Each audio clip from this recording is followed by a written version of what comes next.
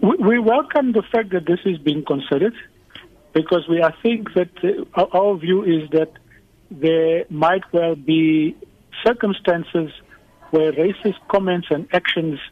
border on being hate speech, and in that context we think prosecution is necessary. However, we are also of the view that just the discussion about what aspects of racism can in fact be constituted as being a criminal offense is an important one for the country to have as a whole,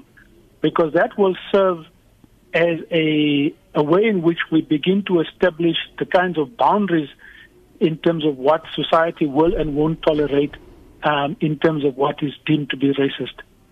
Lastly, I think the one point I want to mention is that the cabinet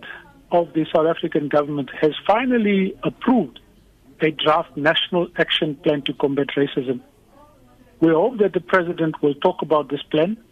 and how South Africans need to be involved in drafting and shaping this plan, so that although it was an outcome of the World Conference in 2001, at least we should aim towards, by the end of 2016, having a country action plan which would serve to guide